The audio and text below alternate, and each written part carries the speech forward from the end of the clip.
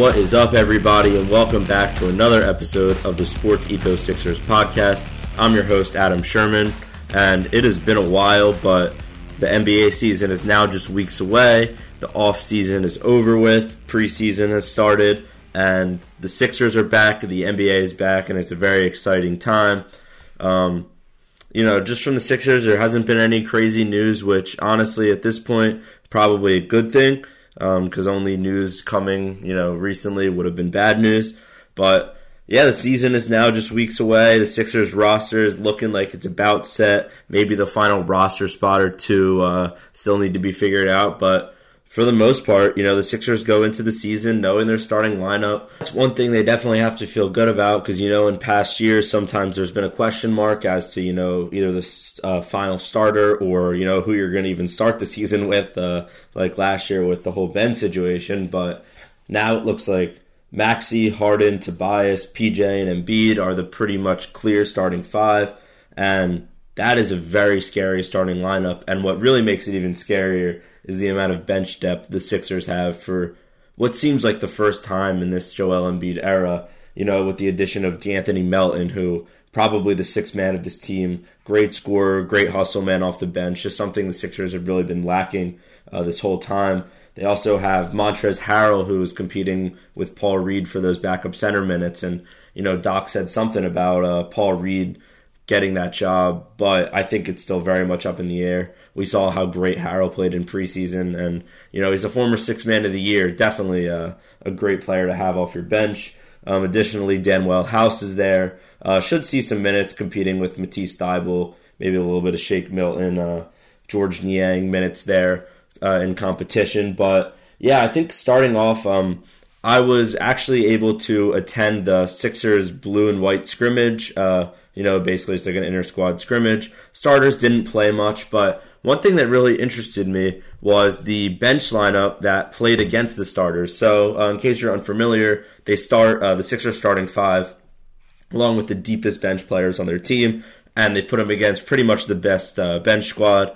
And in this case, they started D'Anthony Melton and Montrezl Harrell, along with Shake Milton, Danuel House, and George Niang, which does not say by any means that that's the rotation, but that's the squad that he rolled out. Harrell over Paul Reed and Matisse not in there, being beaten out by both Danuel and Shake. A little interesting to me. Again, I don't know what this means, if anything, but that's who Doc seemed comfortable with. Before the scrimmage, there was an open practice, and all those guys were looking really good. Specifically, Danuel House knocking down some corner threes, which is going to be a role that needs to be filled with the departure of Danny Green, of course, three-point corner specialist.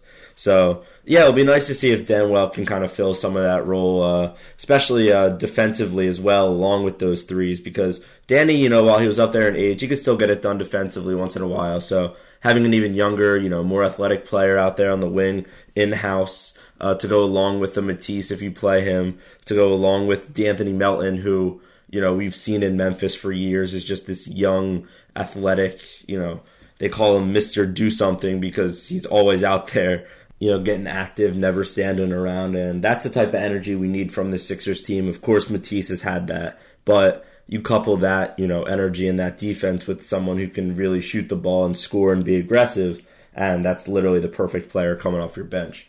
So, regardless of these small debates, it seems like there's about 12 players that Doc has to reasonably choose from to play meaningful minutes. The rest of the lineup looks like it's going to be rounded out with guys like Furk, Jaden Springer, and like Isaiah Joe, Charles Bassey.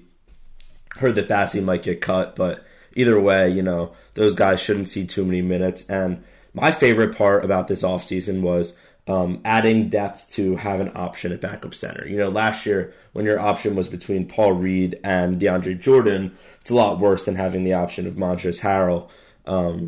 Harrell obviously not great defensively, Paul Reed not great offensively, so I feel like you can even just choose by matchup who you'd prefer. Obviously both aren't, the most oversized centers, both under, 6'10". I think Harrell's they were 6'8", 6'9" range, maybe even smaller than that. But either way, they play way bigger than their height suggests. So seeing them both out there, even in that scrimmage, you saw Montrezl Harrell was diving over the first row seats to try to get a loose ball in a scrimmage. That just shows you the type of guy you're getting on this team.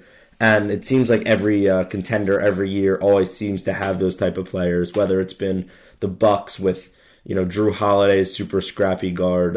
He's a little bit more than a role player, but they had PJ Tucker for a year. They had Bobby Portis, guys like that. And you keep going around the league. You got the Celtics with Marcus Smart, the most obvious one in the whole league. Grant Williams, the type of guy to do some of the dirty work.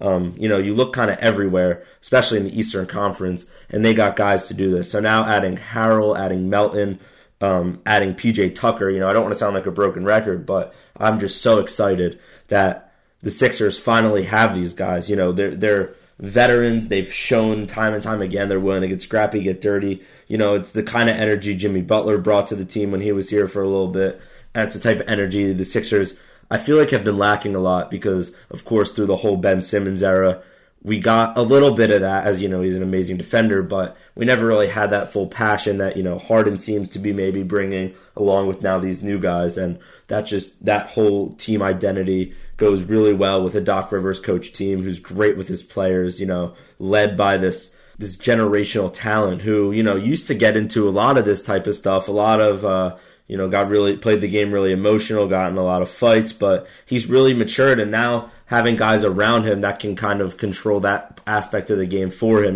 they can do all the chippy stuff. They can get in the other team's head, and Joel being able to just focus on basketball, not picking up ticky-tack fouls, a little bit, those little techs that he used to pick up years ago. And, that's just one place that Joel has improved on so much. And I think now bringing this energy sort of around him, but not making him the center of this attention.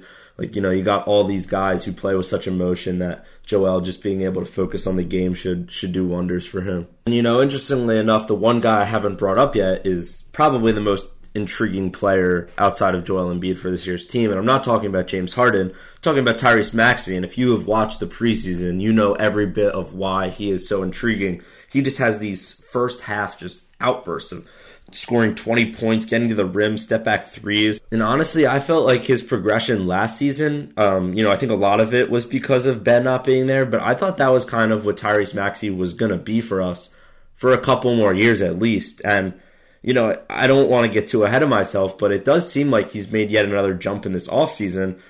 And, with Joel Embiid scoring 30 points a game, there's no guarantee that he keeps that production up. Joel can drop to 26, 27 points a game and just be as equally as efficient, if not better. And having Tyrese Maxey to, kind of fill in some of the scoring, going into the season knowing that you have that reliability. Obviously you have James Harden who's going to get you buckets, but I think Tyrese Maxey could see even another step up, both, in stats and just in his impact to the team. I think there's a decent chance that he could be an all-star this season. He definitely has the talent for it. I would say it's likely he would be an all-star if he wasn't on a team with two dominant players like James Harden and Joel Embiid. But either way, come playoff time, you need a big shot. Tyrese Maxey is now the guy. He's not like a breakout, a fun story anymore. He is a legitimate piece to a contending team. He, his impact with last season was the reason that the Sixers were as good as they were for so long, especially before the James Harden trade. Joel Embiid obviously was great, but if Joel Embiid didn't have that second guy like Tyrese Maxey last season before Harden and even after Harden, if he didn't have that guy who was lighting a spark under this team, I don't think the Sixers, perform as good as they do during the regular season. And, obviously the playoffs were rough with the Joel injury, but Tyrese Maxey gave him a spark definitely in that Toronto series. And I think without injury, this Sixers team has a legit shot of doing great things. And Tyrese Maxey is a gigantic part of that. Additionally, at the scrimmage, he's just so great for the city, going and signing all the kids' jerseys and taking pictures with them during the game. It's just a really cool thing to see from a player, he's gotten up there. He's at the point now where he's considered a star in the NBA. When a lot of players get to that point, it seems like they kind of, turn away from the media, turn away from the fans a little bit, but Maxey fully embraces it, fully embraces the city, and another reason why you can't help but love Tyrese Maxey. Game is just so fun too.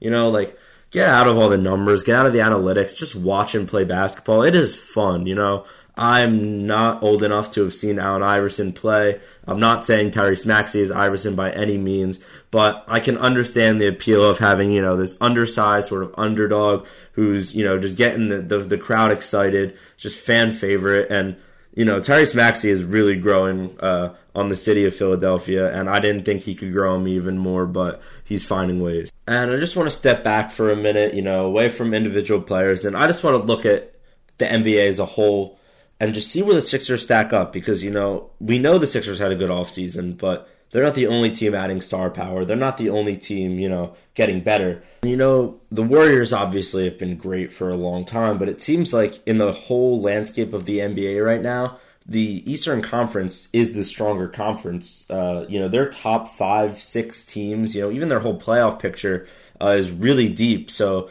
despite how good the Sixers roster looks, there's plenty of competition. Of course, Boston making the finals. You have Giannis and the Bucks. The Cavs get Donovan Mitchell, have a super young team. The Heat still have Jimmy and Bam. The Raptors always going to be competitive. The Nets have Ben Simmons, KD, and Kyrie. The East is a very scary place this year, and as excited as I am for the Sixers, I think you can't overlook anyone in this conference. I think there's a decent chance that there's 6 or 7 teams that if they won the East, I wouldn't be completely shocked.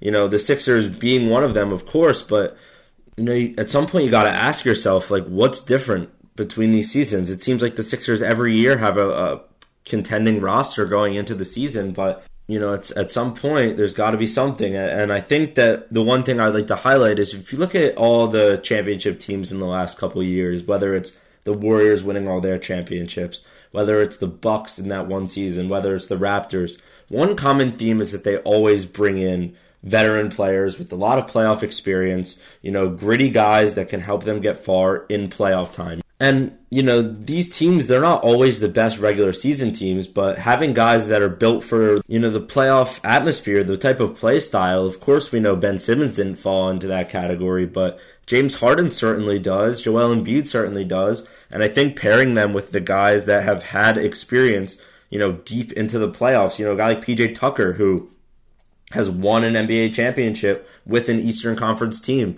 He did a very similar thing going into Milwaukee that he's doing now for the Sixers, and obviously we hope it has a similar result, but we just can't be sure, and I really hope that this move was the push that the Sixers needed. It seemed like Morey took this offseason a little bit differently. Usually he tries to make some sort of splash. They'll draft a young player and try to, keep this championship identity while preparing for the future, but it seems like Morey and, Elton Brand, Doc Rivers, they're all in on this team this season, and, by going out and adding those players that are needed for a championship run this year, I think that it sets a new tone that the Sixers really never had, in that they're in their championship window.